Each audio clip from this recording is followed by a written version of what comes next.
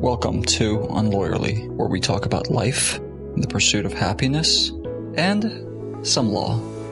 This is Ramin. It's time to get unlawyerly. Let's talk about the power of 10 minutes.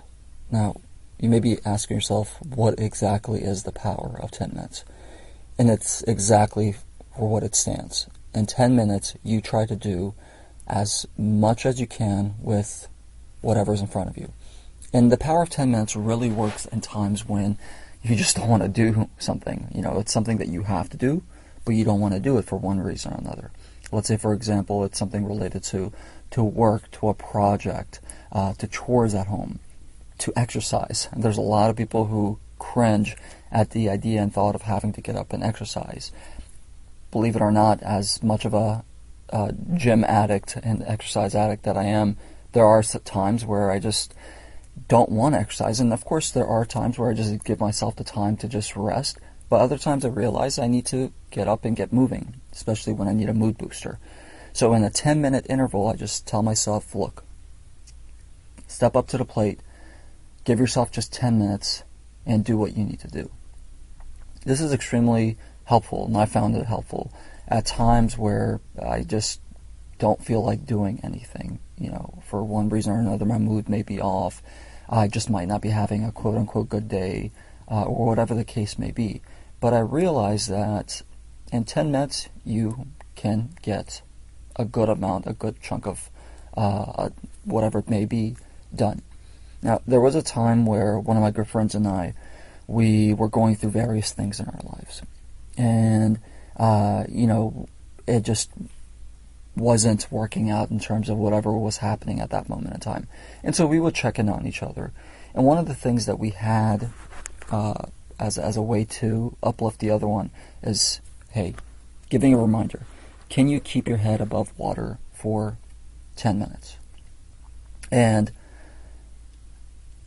often that would be enough to be able to help us. For example, you just need to get up, start moving around for 10 minutes. You need to get up, go outside, go for a ride for 10 minutes. Or, get up and do something for 10 minutes. And then if it was one of those times where it was just a period where all you wanted to do is just stay in bed all day, well, look, after that 10-minute period, you kept your head above water, give yourself a break. Now, you may be asking yourself, well, if you only keep your head above water for 10 minutes and then let yourself go, wouldn't you be drowning? Yes, if you truly were in a situation where you were in water, then yeah, of course you would. But we're speaking in metaphors here, so it's just a matter of what can you do for a 10-minute interval. I also found this extremely helpful when I've had projects or assignments, especially those that you let linger for a period of time until it becomes this monumental task, when in reality it wasn't. And so then you're trying to go back into it and thinking about, well, how am I going to tackle it? Use the power of 10 minutes. Give that particular project 10 minutes of your time.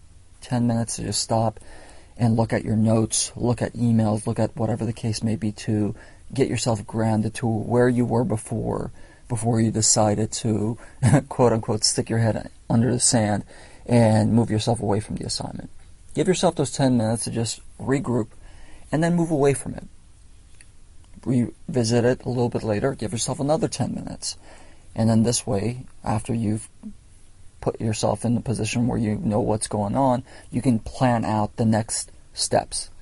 Now, at a certain point, you will gain momentum. It's just the way that things work.